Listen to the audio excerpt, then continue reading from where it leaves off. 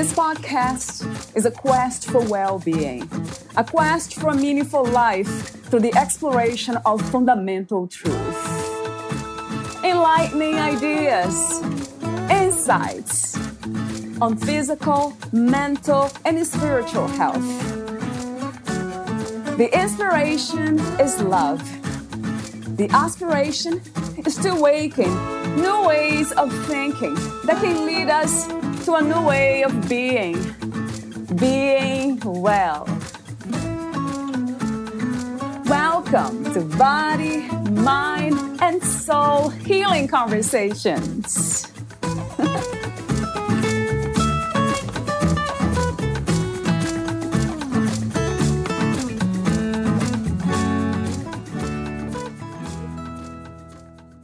It's frustrating to face the reality of anxiety and self-doubt, overpowering one's desire to create change. You may, therefore, wonder what therapy holds for you as far as purpose, value, and intention. By working with your therapist collaboratively, you can become a more self-aware individual, develop a more constructive sense of reflection, and become more powerfully in control of your life. Through psychotherapy, you explore your biological, social, psychological, and societal factors to develop clearer pathways to understanding you. As a result, you can better apply the coping skills that work best for you. Whether you're weighed down by anxiety or unsure about your ability to make a change, therapy can help you learn to be curious about yourself. Often, your unknown parts hold surprises for you. Valeria interviews Alyssa Martinez. She is a licensed professional counselor in Texas. She has experience with nonprofit organizations that were centered on assessing needs through access to resources and exploring the various components that impact mental health. Alyssa has also worked for mental health group practices, where she provided both individual therapy for all ages, as well as couples therapy. She recently opened up her own private practice, Crystal Mind Counseling, where she now focuses on providing individual and couples therapy to adults struggling with anxiety, self-esteem, and relationships. From quite an early age, Alyssa has been passionate about psychotherapy, long before she understood the concept of it. For a long time, because she sought to be understood, she ultimately found herself wanting to understand the world around her. Thus, her desire to give what she struggled to find at a young age paved the way to become a psychotherapist. Meet Alyssa at crystalmindcounseling.com.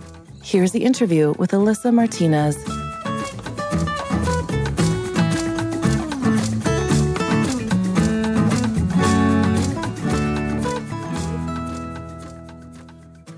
In your own words, who is Alyssa Martinez? I think I am a deep thinker. I'm someone who observes and finds meaning in both, the small and the big things, the good and the bad. I think I'm also a friend. I'm a partner. And, I often have to remind myself I'm stronger than I give myself credit for. Other people usually have to remind me of that, but I think that is characteristic. I'm also someone who tries to find the humor, and laughter in everyday life, so life is too complex without it, I think. So I'm also someone who tends to, I think, see the world through a therapeutic lens, which I think is both a blessing and a curse. So I often have to, throw myself into that laughter and that humor to sort of relax and also soak in the beauty of the world and not just see everything in an overly constructive way, because that's often how my brain thinks. And that's how I spend the majority of, say, my Monday through Friday. And so I have to kind of shake it off sometimes and let myself, soak in the beauty of like every day, Yeah, it sounds wonderful to me. With that in mind, what inspired you to become a therapist? Life. Yes, I can imagine. Growing up, I think I felt things very deeply. My sister and I were super different growing up. She was tough and I was sensitive. I've always been a sensitive person. And so that was how I experienced a lot of situations in life. And I never really knew anyone who was quite like me in that way. And so, anytime my friends had like a problem or, they told me something crazy or something sad that was happening in their life, I just sort of took it all in, and I thought, well, that's like me. I want to know all about it. I want to talk about it. I want to talk through it. And I think that, the older I got sort of in my teen years, I recognized that my friends sort of intentionally came to me for these things. And because I was always so open about it. And sometimes, I was a little too open, right, about what was happening in my life, because I think in a way I was sort of starving for somebody to understand me. And so then, I think I must have been about probably about 17 years old. I was either a junior or a senior in high school, and I took my first psychology class. And so from that point forward, I sort of knew that I wanted to work in psychology. I didn't know exactly in what way. I didn't know, how or in what way, but I just knew that I wanted more of it.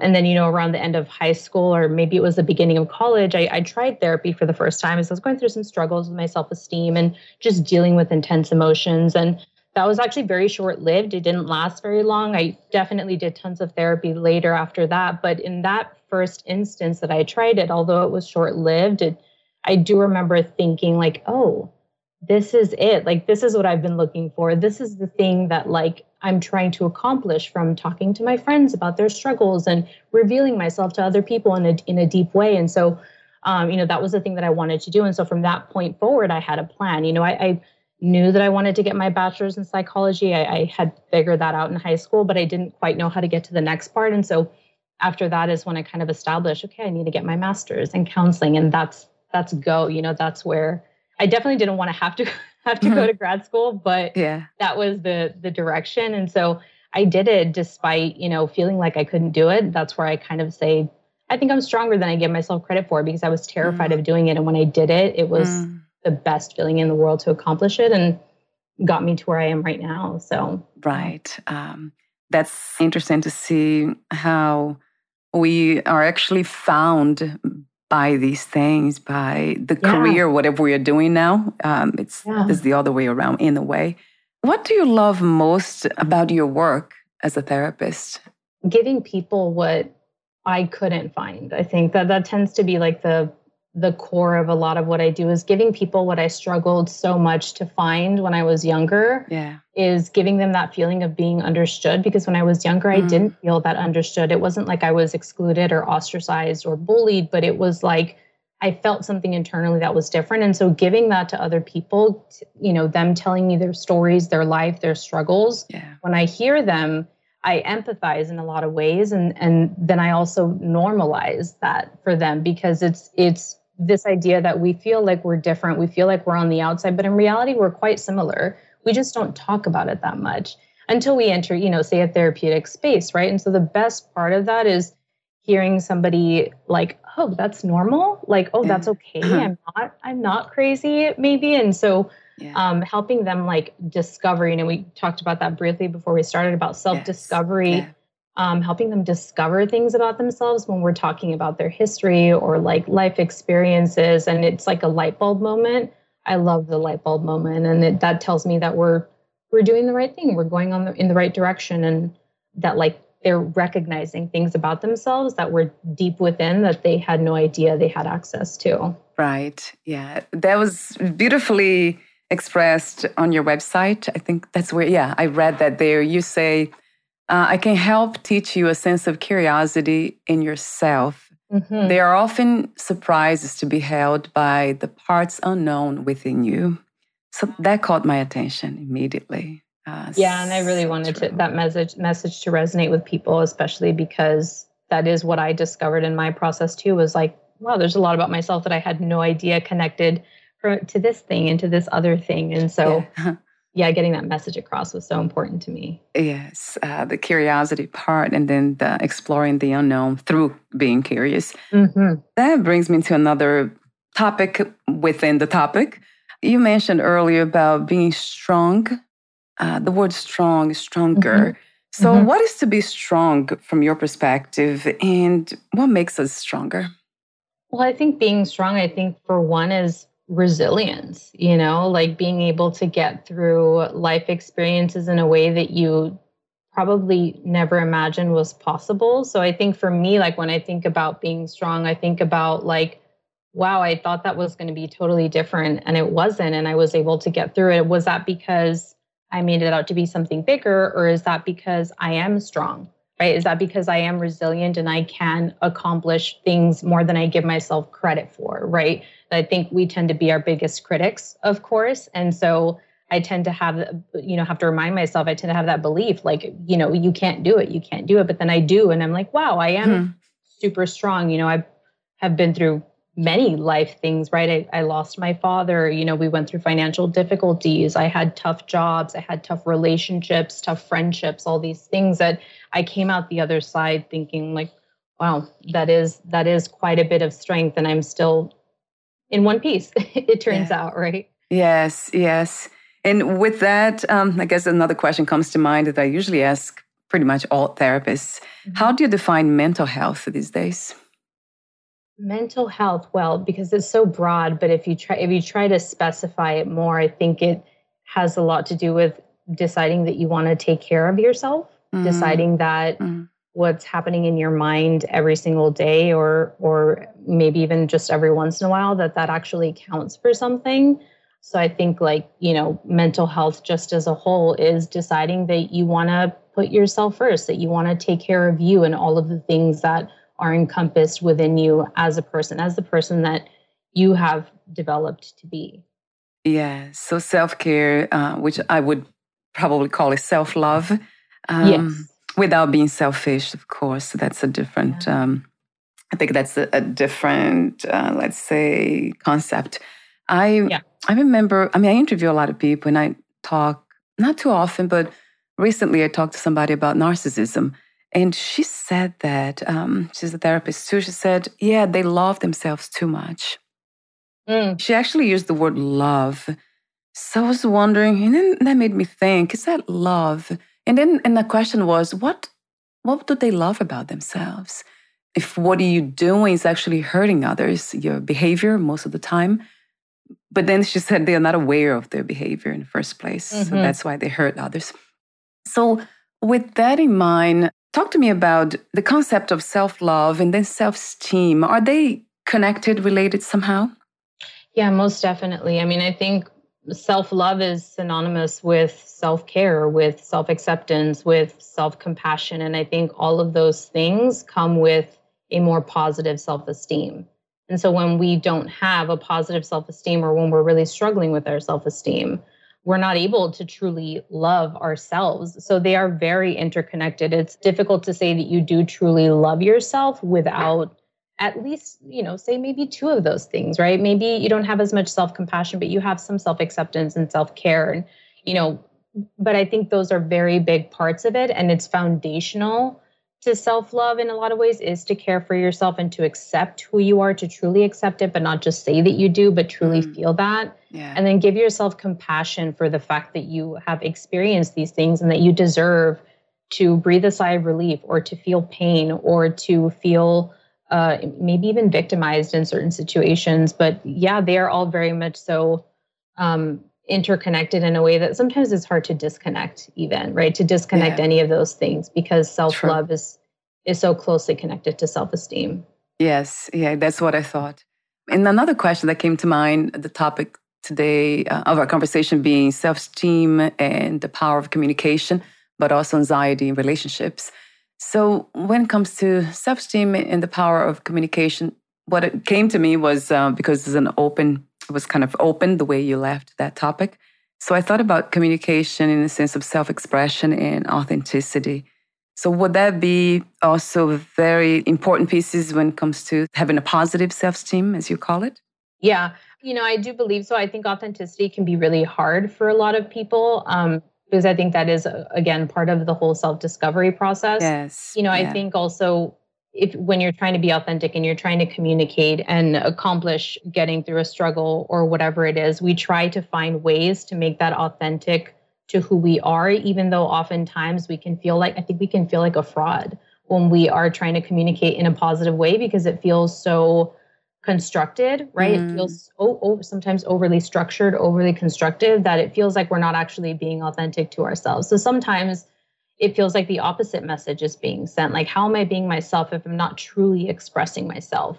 I think the difficult part about communication is that we need to learn to express ourselves in a constructive way, but that still is true to who we are internally. And that often means not including things like blaming or judgment or criticism. And I think that's where people say, but I'm trying to be authentic to myself. And that often it doesn't ring true. It doesn't sound right to think that part of who you are is to hurt other people in the process.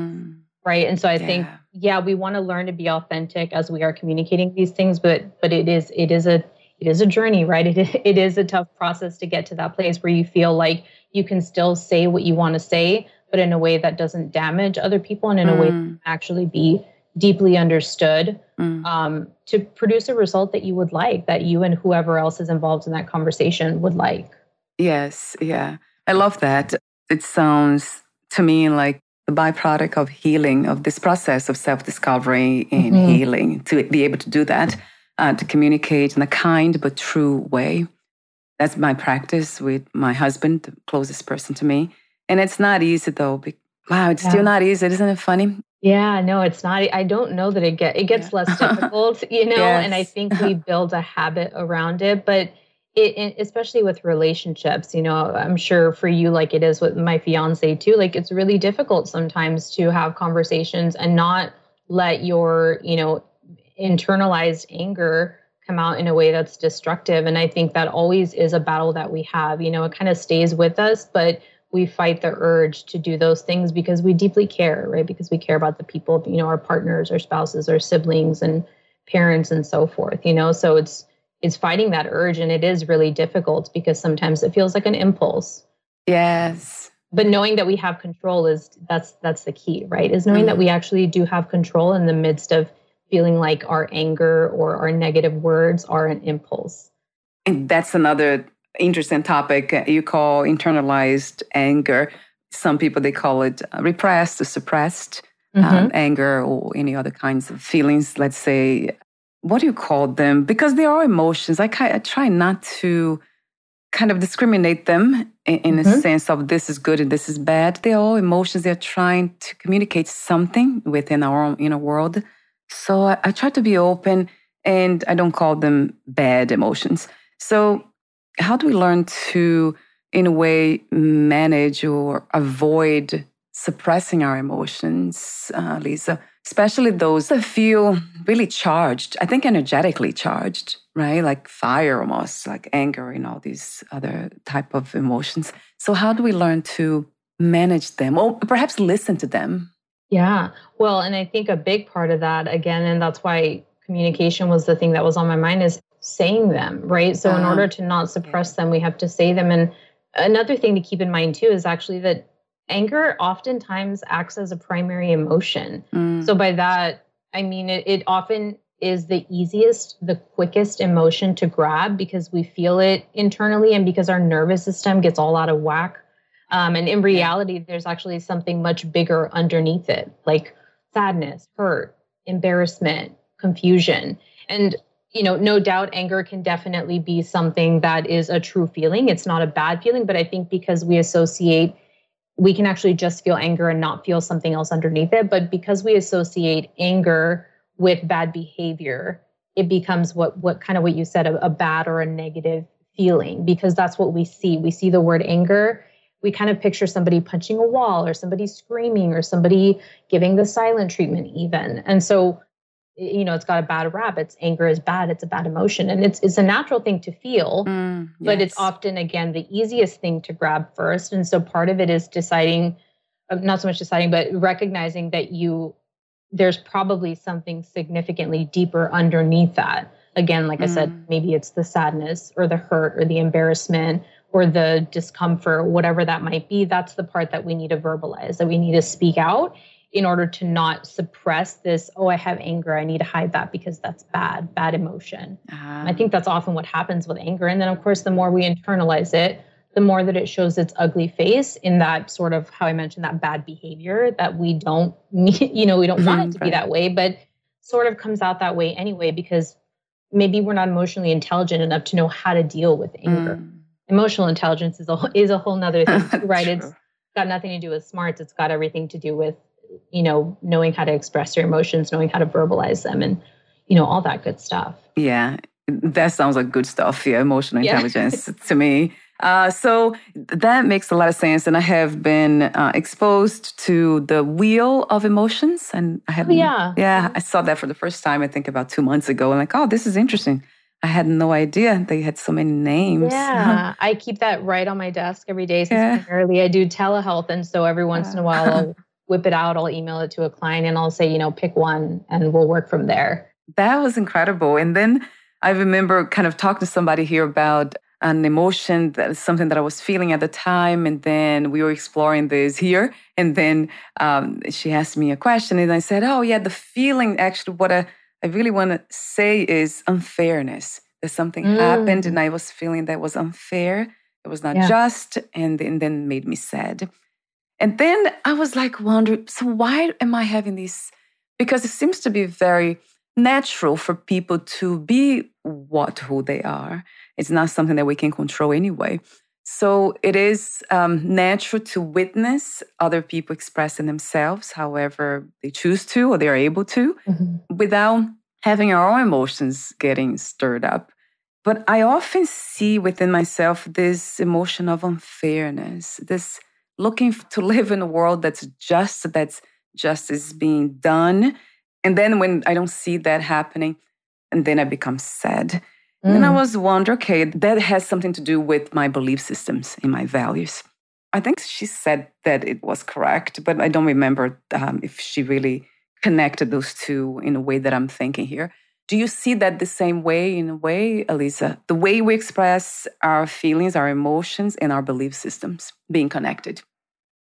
Yeah, I mean, they're definitely connected. I think it also depends on, again, kind of like I mentioned when I was describing myself, it depends on how deeply you feel things too. Yeah. That tells us how we respond to certain situations, if that kind of makes sense. But that is a very big part as an individual, what comes with your values and how you feel about, say, whatever your own emotional intelligence is, that has a lot to do with the way that we respond to other situations too. And so it rarely looks the same as the person standing next to you, right? Which is kind of the nice thing because we're always, we're unique in that way. But yeah, I think that does make sense. I don't know if I have too much more thought on it, right? But in essence, yeah, I think I can agree with what you said. Yeah, the way we see the world, our worldview, and what we think about life, that would affect the way we, let's say, the way we express, but not really that we are trying to express the emotions that way, just coming from that place. That's what it seems to me. But you're saying something else that's interesting. It depends how deep you feel, how empathetic you are too. Yes. Some people, they're highly sensitive people and all that. So yeah, being an empath can be another thing. Like I mentioned before, a blessing and a curse. It's really hard because you feel so deeply sometimes that it feels like it belongs to you and sometimes it doesn't. Yes. And that can make your worldview a little bit rough sometimes too. Yes, very much. Wow, that's a big one. Feeling everything, not being able to separate, or distance yourself a bit, right? It could lead to some burnout too. I think people don't recognize that sometimes, that it, being an empath in a really strong way can definitely lead to some burnout and exhaustion. And then you become less available even for yourself. Yes. Yeah. Well, I'm still talking to you. We already discussing the topic, but I have more questions for you. And I also have some of the warm-up questions here left out. An open question about spirituality. Do you have any spiritual, let's say, understandings of yourself in life? Any spiritual practices? Yeah, well, I definitely combine my spirituality with how I, what my purpose in life is, how I connect with the world and myself and what I believe in, my values, all that stuff. But I also definitely connected with part of my history, which is that I grew up Catholic. I think you grew up Catholic as well, right? Yes. Yeah. I grew up Catholic and I went to a Catholic church too. Catholic school. My parents sacrificed quite a bit to put me in Catholic education my entire life, or at least, up until high school. And so, it's been in my life for such a long time. And, naturally, I think being a millennial myself, there's definitely a lot of questioning that happens with religion, I think, and seeing sometimes how what's meant to be community can be a little bit more difficult than that sometimes. And so I had to find a way for myself as I grew up and stepped out of, the same religious rhythm that I followed as a child. I had to find a way to kind of make that my own in a way that where I didn't feel like I had to disconnect from it. If I didn't believe everything that came with being a Catholic or, every single thing that maybe the Bible said. And so I had to find a way to kind of make that work for myself in a spiritual way that was less about maybe following rules, but maybe was more about listening to my heart and living in a way that goes with my moral system and not something that was told to me in a book or in a class, right? So, I try to use spirituality in that way. I connect it with, small parts of my Catholicism, and I pray as often as I can.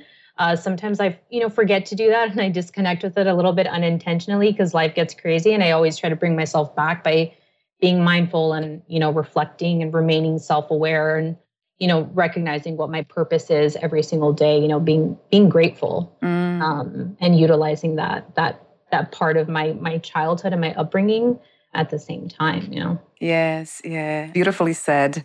Everything just resonates true to me. Spirituality being almost like a unique path that we create from our own inner world. Of course, we always kind of catching things from here and there, and we can't help it. Yeah. Right? But have sometimes that foundation. But I love the way you talk about gratitude and following the heart, and also the sense of purpose being spiritual. I agree. Yeah. And I think this is something that I do talk to, many of my clients about. Like, often I see clients come to me post intense religious period of life, essentially. And so them trying to dissemble like everything that they learned growing up, but making it be something that feels meaningful to them so that they don't let it destroy them. Because I think that's what can happen, is that maybe you turn your back on what you grew up with, and then that causes, again, going back to anger, some internalized anger or some depression or something else that comes with it. And instead of fully disconnecting, for some people, it's not that, it's finding a way to make it yours, and I kind of have this, not a joke, but it feels like a joke sometimes, where I'll meet with a new client, every once in a while I'll get a new client and I'll be talking to them. I use my hands a lot on camera and stuff. And so I have a cross tattoo on my wrist. That is symbolic to me in a sort of spiritual way, right? And so I often, joke because I have a cross that, clients often ask me, like, when they start, I was wondering if you're religious in your therapy approach. And I'm like, no, absolutely not. I mean, if you want to talk spirituality, I'm totally down for that. But this cross doesn't represent every being of my religion. It really stands more for my spirituality and how I have allowed myself to, again, encompass those small parts of religion. And in that, in a way that doesn't make me feel like I need to throw it all away, if that, kind of makes sense. But that's it kind of comes up a lot, right? Because you look at a cross and you think, that's something, right? That means something, but it's actually, for me, something quite different. I think, maybe the church might look at my tattoo and say, no, that's not, that's not good. And that's kind of what I mean, is I kind of make it for myself mean what I need for it to mean. And so that's kind of how I represent that in my life, and even on my body, right? It's very meaningful to me in that way. Yes. Yeah. See, and that's what we want to see more, even with young people.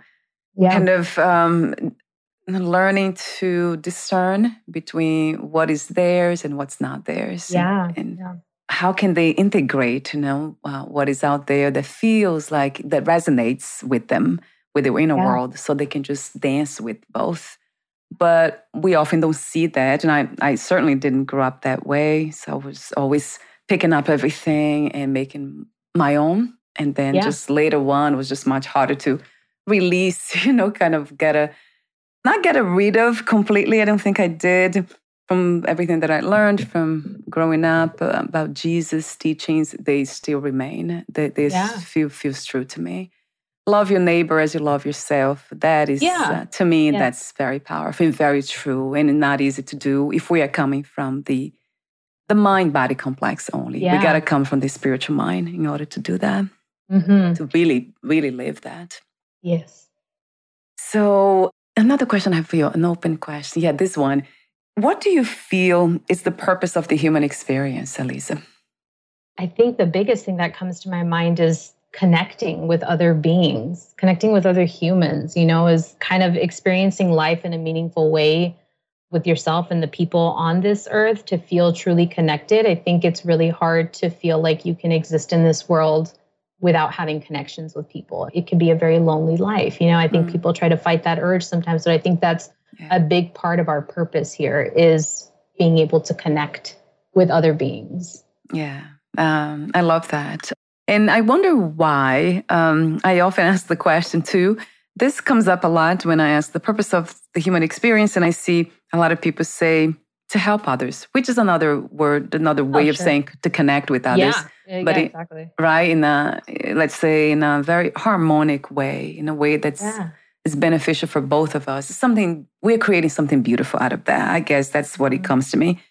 I often ask, not to everyone, but I'll ask you now, why does it feel true to you, this desire, this longing? I would say the word desire kind of has dropped out of my vocabulary for some reason. So I use longing these days. Yeah. So what makes us to long this connection, this to help one another? What is behind this? Have you inquired?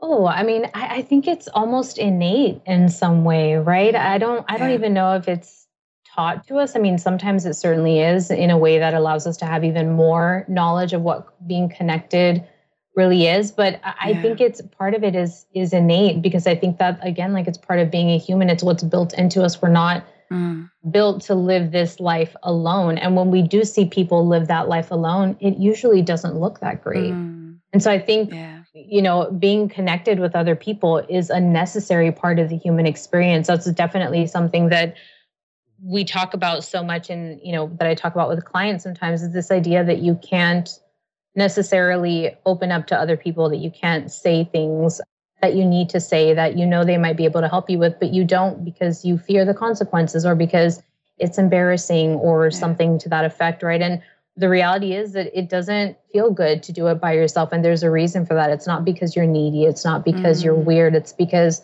that's part of the human experience. It's a necessary part. And I think that's because it is, again, innate. That's the word that comes to mind, is just, it's almost like an instinct, right? To just be that way, and to need those things in your life. And you can definitely fight the urge. I think a lot of people do that. They fight it and try to perceive it as, well, I'm independent. And maybe that's true to a level, but I think at the same time, there's something internally that tells us that we need deeper connections, that it's necessary in order to live a life that's meaningful. Yes. Yes, it really resonates true to me, to the heart, for sure. I love the way you use the word innate. It feels natural, right? And you see, that comes from biology. It would be survival, right? That's how we survived for so long, the tribes and all that. When I think about the idea of interconnectedness and life being this one system, like this whole, and then you have all the parts of the system, but everything is connected. It's one system. There's no like many systems, one. And that's funny when people say, to me, that's very clear. And I see when people, and this is a spiritual kind of understanding, deep understanding. But then when you say about some people that they do kind of pride themselves for being independent, that's kind of, that doesn't make sense. If I was to have a conversation with that person, there's nothing that is independent. Everything depends on another thing. It certainly does. Yeah. Yeah, I agree with that. Logically. I've never thought of it that way, but that is very true. It's rarely is anything actually independent. It takes a variety of things to make something feel independent, but in reality, is it? It's a very good point. Yeah. Yeah. It's very much logic. It's not even psychological. It's logic. Logically speaking, that is the case. Yeah. We can definitely put emotion into it, but it is logical. Oh, of course. Yeah. Oh, well, some of us have been hurt by other human beings so badly that it's sad. It's really sad. It has been my case in childhood, having abuse and all that. And I remember kind of distancing myself from humans because I couldn't trust them. I couldn't trust anyone as a child, as a teenager. So that created that feeling of, I need to be independent. I need to be away from everybody so I could just kind of take care of my own. And I remember feeling very much unhappy and depressed. Right. Well, and it's like a combination of needing to protect yourself and feeling safety as well. So even in the midst of feeling like you need independence, there's also this need to protect yourself and stay safe, even if it means not feeling good. Because I think, again, instinct, like the innate thing, is to make sure that you're okay, that you're safe, both physically and mentally in some ways, right? And so that's what we do is, I need to be alone. I need to take care of myself and get away from the outside danger. But everything seems like outside danger sometimes, right? So, yes, yeah. Yeah, it's exactly how it felt. So I guess I can understand now because I've been done a lot of the healing work, and I can understand some people when they say that. It might be coming from pain, relational trauma. So when they talk about that and they really emphasize having their own house, having their own car, having their own everything, so they don't have to depend on anyone. It's funny at the same time. I kind of laugh, and at the same time, it's almost like a cry and a laughter at the same time. Yeah, very much so. Yeah. So let's see. I have more questions for you here. Well, most at the end, I have too many questions about the topic, self-esteem and the power of communication. I'd like to mention that you have your own private practice, Crystal Mind Counseling. I love the name, Crystal. It's really beautiful. Yes. That focuses on providing individual and couples therapy for adults struggling with anxiety, self-esteem, and relationships.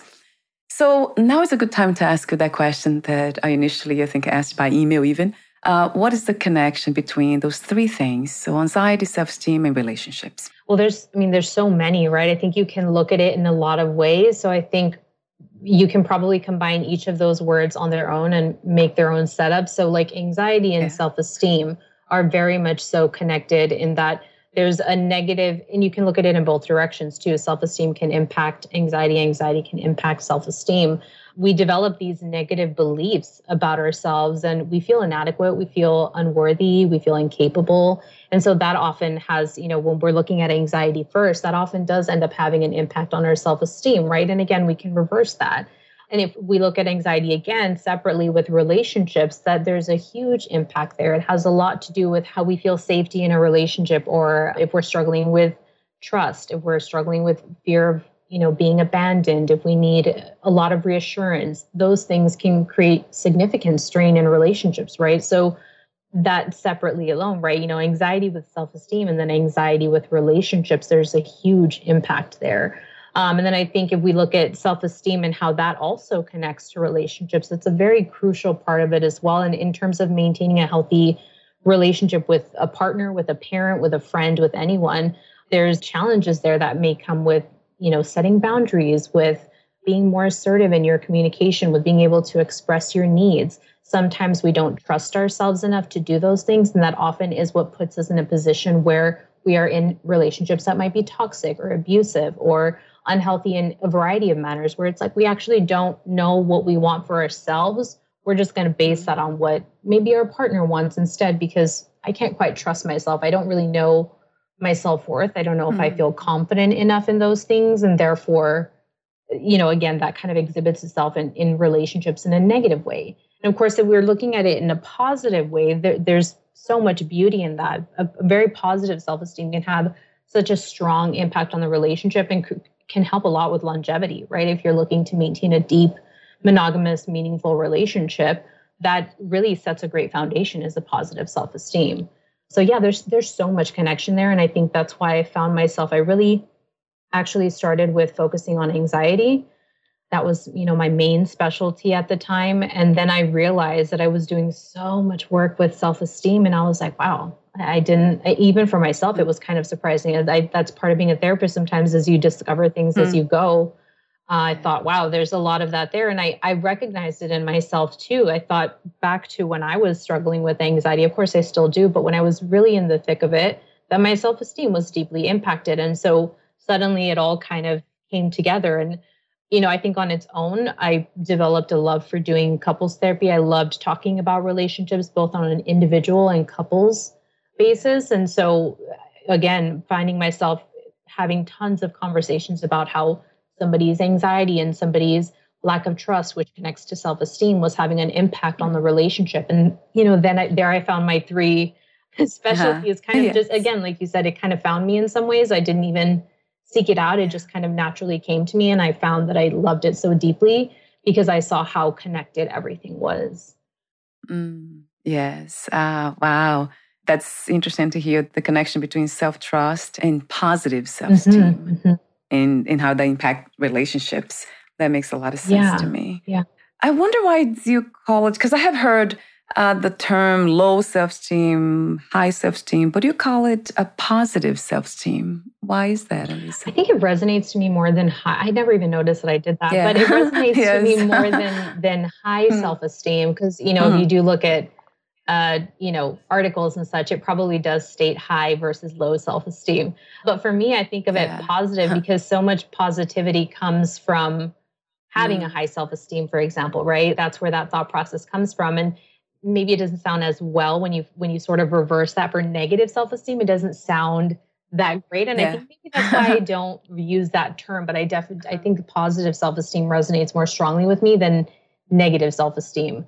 And I don't really know why, but it feels important, I guess, to kind of emphasize that there's a lot of positive things, or a lot of difficult things too that come with developing a positive self-esteem, right? Or a higher self-esteem. It takes a lot of work to get there. And there's a lot of beautiful things, a lot of positive things that come with being able to confidently say, I have a high self-esteem, or I have a positive self-esteem, good perception of who I am. And that gives me my positive self-esteem. So yeah, I don't know. The word positive just sort of resonates with me more strongly than say high self-esteem, because I think people do kind of use high self-esteem more frequently.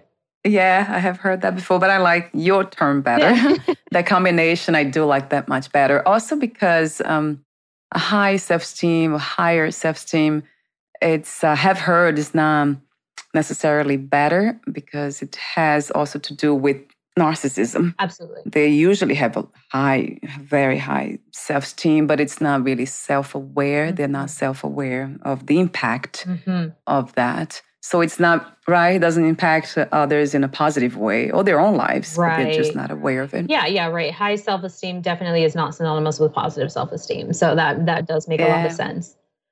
Yeah, I like that. If you write anything about that, write a book one day about that, I would love to read. I would love to have you back here. I'll work on that. I'll let you know. Yeah, that's never heard of that before. Positive self-esteem. I like that bad, especially because the topic of narcissism is big. I often interview people about it. And, it seems like we all have experienced some people in our lives that have expressed this very high self-esteem, but it's not really positive. It has impacted lives in a very negative way. Right.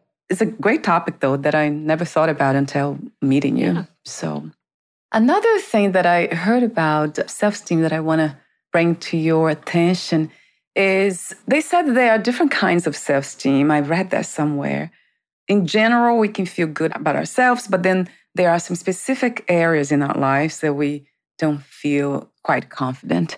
So do you see it that way too, Elisa? Like not just areas like relationships in our personal lives, but perhaps even work when it comes to careers, or I don't know, body parts even. Maybe we are not confident about our hair, which is kind of funny, but that happens. Well, that definitely makes me think of a couple of things. For one, I think sometimes we sort of can have a more positive or higher self-esteem, even say, for example, in the workplace. I think I see that kind of a lot, where we hold a lot of our identity in the work that we do. And when we step out of that role, say after 5 o'clock, and we go home to our family, to our roommate, to our partner, we no longer have that anymore. And I think part of that comes from being able to effectively stand behind a role, right? Whatever that may be, maybe even a therapist, right? Being a therapist, being a teacher, being an accountant, being a CEO, whatever the thing might be, we have power in that role, not necessarily in a negative way, but we just feel like we're powerful in that role. And so when we step away from that,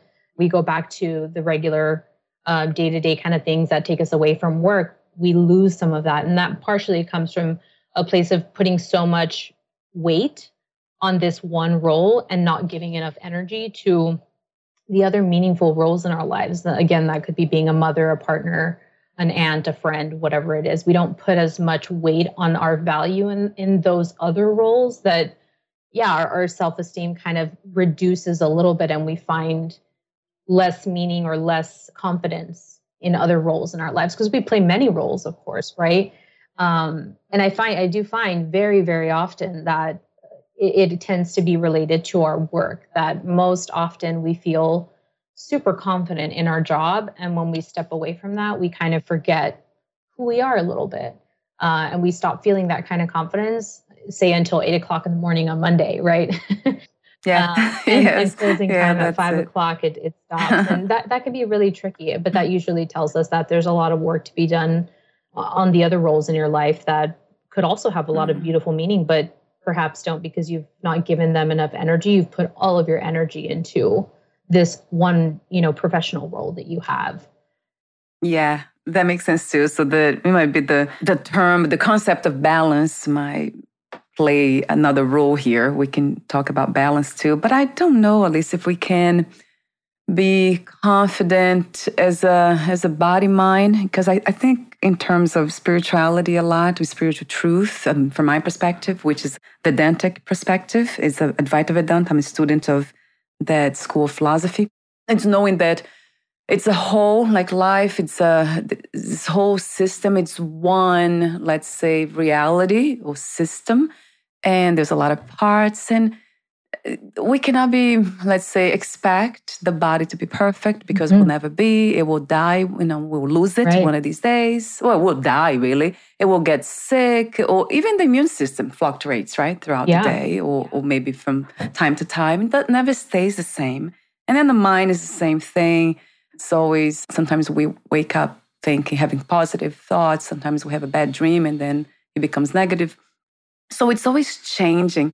So I don't know how reaching for that goal of being, I don't know, balanced, or even having self-esteem in every area of body, mind, where body, mind can touch. That would be, to me, an impossible task. Oh, absolutely. The idea of sort of like reaching for perfection, right? And I think the idea is more so not so much to be great or perfect in all of those regards, but to at a minimum give them energy, versus the way that you are giving for example, all energy to your professional role, right? Is to just say, like, this is worth my time too, and not just this one that I put all of my hopes and dreams and value into, right? I think that's kind of like the key thing. But I agree with you 100%. It's draining to expect yourself to be available at 100%, even 50% sometimes, in every category of your life. It's so difficult. Yes, yeah. I remember something funny, I guess. My husband and I, we have a lot of conversations, and I can talk for hours, ages about spirituality, like those deep understandings that I have about life and all. One of these days recently, he said, "Oh, sing a song." And then my self-esteem, if you can call it that, it went down all the way to zero. I'm like, sing a song. I can't do that. Right. Isn't it fun? I can talk to you forever about spirituality, love, and all this, but I cannot sing a song. I could, I guess, but it's... But you don't feel good enough about it, right? No. You don't feel good enough about you're right. That makes sense, right? You're like, hold on, I can speak all day about spirituality, but talk to me about a song, singing a song, and a different story. Yeah, and then you feel like my self-esteem just went down. Right? That was funny to witness. And I'm like, oh, that's funny. And then I laughed, of course. Yeah. Because I tried to I love the way you said that early in the very beginning of a conversation when I asked you about who you are. And you said laughter included that. Yeah. That is so important, isn't it? At least in life, to have fun in that sense. Yeah, and I even try to include that and encompass it into some of the things that I do in therapy. It's actually partly why I'm sought out by some of my clients, is because I emphasize the importance of utilizing laughter and sometimes humor in the therapeutic process, because I think that's the scary part about therapy. Sometimes it can feel too serious, and we're not ready sometimes to dive in all serious all the time. And sometimes we have to start lighter. We have to laugh at the breakup, or make a terrible dark joke even about that terrible thing that happened with your friend. And then that kind of makes it easier to sort of segue into having a deeper conversation about it. So it's a big part of who I am in general. Yes, I love that. That's a beautiful thing. I don't know how many therapists think that way and work that way, but it's very much needed. Yes. It kind of relaxes everything, the mind, the body, but then it makes the established ideas we have in our minds, the belief systems, the values even, and everything else, the perspectives and perceptions, it loses them up too in a way. Yeah. And then we become less solid and more fluid and able to dance with anything that it's coming our way. I love that. So that's a huge part of, to me, of any kind of healing system, a method. It's having fun, making it somehow lighter, playful. So thank you for doing that. For sure. Yeah, I'm glad you appreciate it. That sounds good. That sounds really good. Yeah. Of course, you're a very wise person as well, very intuitive. From this conversation that we are having now, it's just, I can feel it. Thank you. You're just dancing with all these questions, no problem. My That's mom will wonderful. be so proud. That's wonderful. Thank you, Mom. Thanks, Thank Mom. you, Alisa, for being you. We are almost at the end of the conversation. I wanted to also mention that the services that you offer, I think we already did it a little bit, but I want to mention again, anxiety therapy, virtual counseling. So you also meet people online, offline, self-esteem therapy, relationship and couples counseling. Is there anything else that I left unsaid, Alisa? I don't think so. Maybe just a thought that I had in my head that I felt was important to emphasize that, anyone kind of considering therapy or struggling with, anything, but of course, especially anxiety, self-esteem and relationships, they think what I would say is your time will come, but you have to believe that it will, right? If we're having that struggle with making a decision about how we can create change in those categories of our lives, you can, but you have to accept that you actually can, right? Instead of telling yourself that it's too hard or that it's impossible or that it's scary. It might be those things, but it is simultaneously possible. And if you believe that it is, then you might actually be able to accomplish it, So I hope that resonates with someone, that if you believe it, then it can happen. Yes.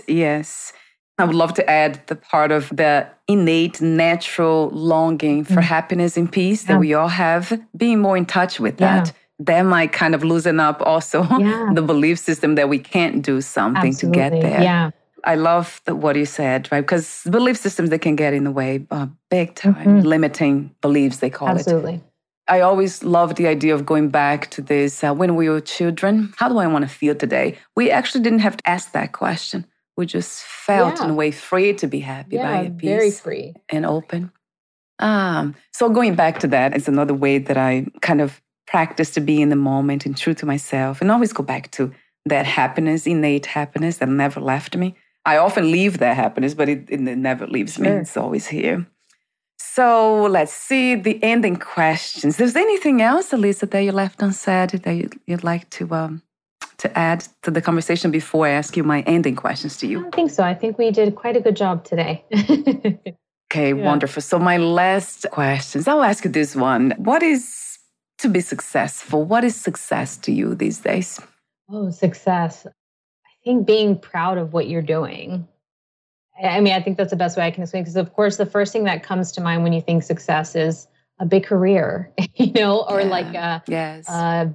making a family, right? Having a partner and maybe children, right? You think success in that regard. But I think for me, it's more so like whatever I accomplished in life, that it means something to me and that I'm proud of that. If I did what I deeply wanted to do, whether it has to do with money or other people or just with myself, that's a success. Being able to say that I accomplished what I wanted to accomplish in any category of my life and feeling proud of that, right? So I think for me, that's probably, despite the fact that, a career success is the first thing that comes to my mind. I know that that's not what deeply is important to me. I know it's a lot bigger than that and has to do with accomplishing the things that are important to me in every part of my life. Yes, I love that wisdom. Timeless wisdom, as I call it. Yeah. What is the goal of healing? The goal of healing, growth, I think. Yeah, I think growth. I think to heal is to learn about yourself and whatever experience it is that you had that requires healing. And with that means, where the growth is where you learn, right? If you're learning something, then you are growing. I think that kind of works in both directions. But if you are learning something through the healing process, whatever you're healing from, you are growing. And that's sufficient. Even if you're just learning, even if you're not activating to change, growth is often the outcome of that. So I think that's what comes to mind for me. Healing is growth. Yeah, it resonates true to me as well. And my last question is, what 3 experiences, I usually ask this question to everyone, all my guests, maybe not everyone, but most people. What 3 experiences you wish everyone to have before they lose the body, before they die? Yeah, I think to experience deep, meaningful love, whatever way that shows up, but deep, meaningful love. Also deep and meaningful friendship, because I think those are essential in life. Sometimes those work together too, and that's really nice. And I think also maybe just doing something that is so terribly out of your comfort zone that you can hardly believe you did it. That's coming from a therapeutic mindset, right? But that might look different for everyone. But experiencing that kind of like, oh, wow, I just stepped out of my comfort zone in a huge way. And I never thought that that was possible. So whatever it is that gives you that feeling of, wow, I actually stepped out of my comfort zone and did this thing. I think that's a very important experience to have before you die. Absolutely. Yes, I agree. That was 1 or 2 or 2 and 3. Love, leaving your comfort zone and doing something crazy and fun. Crazy fun. Yeah. Did I miss the other one? Deep and meaningful friendship. I count those separately, but I do think that they go hand in hand for sure. Yes, and that's true. That creates a lot of meaning for sure in life. Thank you so much for your beautiful presence, genuine, for being open to life and going through all the challenges you have been through in life, and then learning, growing, as you said beautifully about the goal of healing is to grow and growing into doing what you do today, which is to help people, from the heart. That's how I feel it. So thank you so much. Yeah, thank you for the platform. I appreciate it. Thank you. And before we say goodbye for today, where's the best place to find more information about you? My website, my practice website, crystalmindcounseling.com. There's a contact page there if you want to reach out to me, and we can chat from there. Wonderful. I'll have the link there too on your podcast profile. And I would love to be in touch, of course, have you back here. Thank you so much again, Lisa, for your presence. We'll talk soon. Bye for now.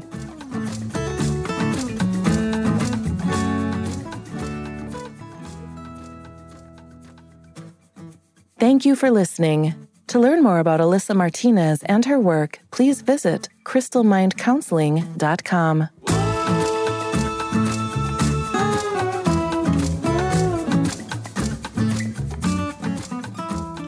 To learn more about this podcast, please visit fitforjoy.org/podcast. Thank you again for listening, and bye for now.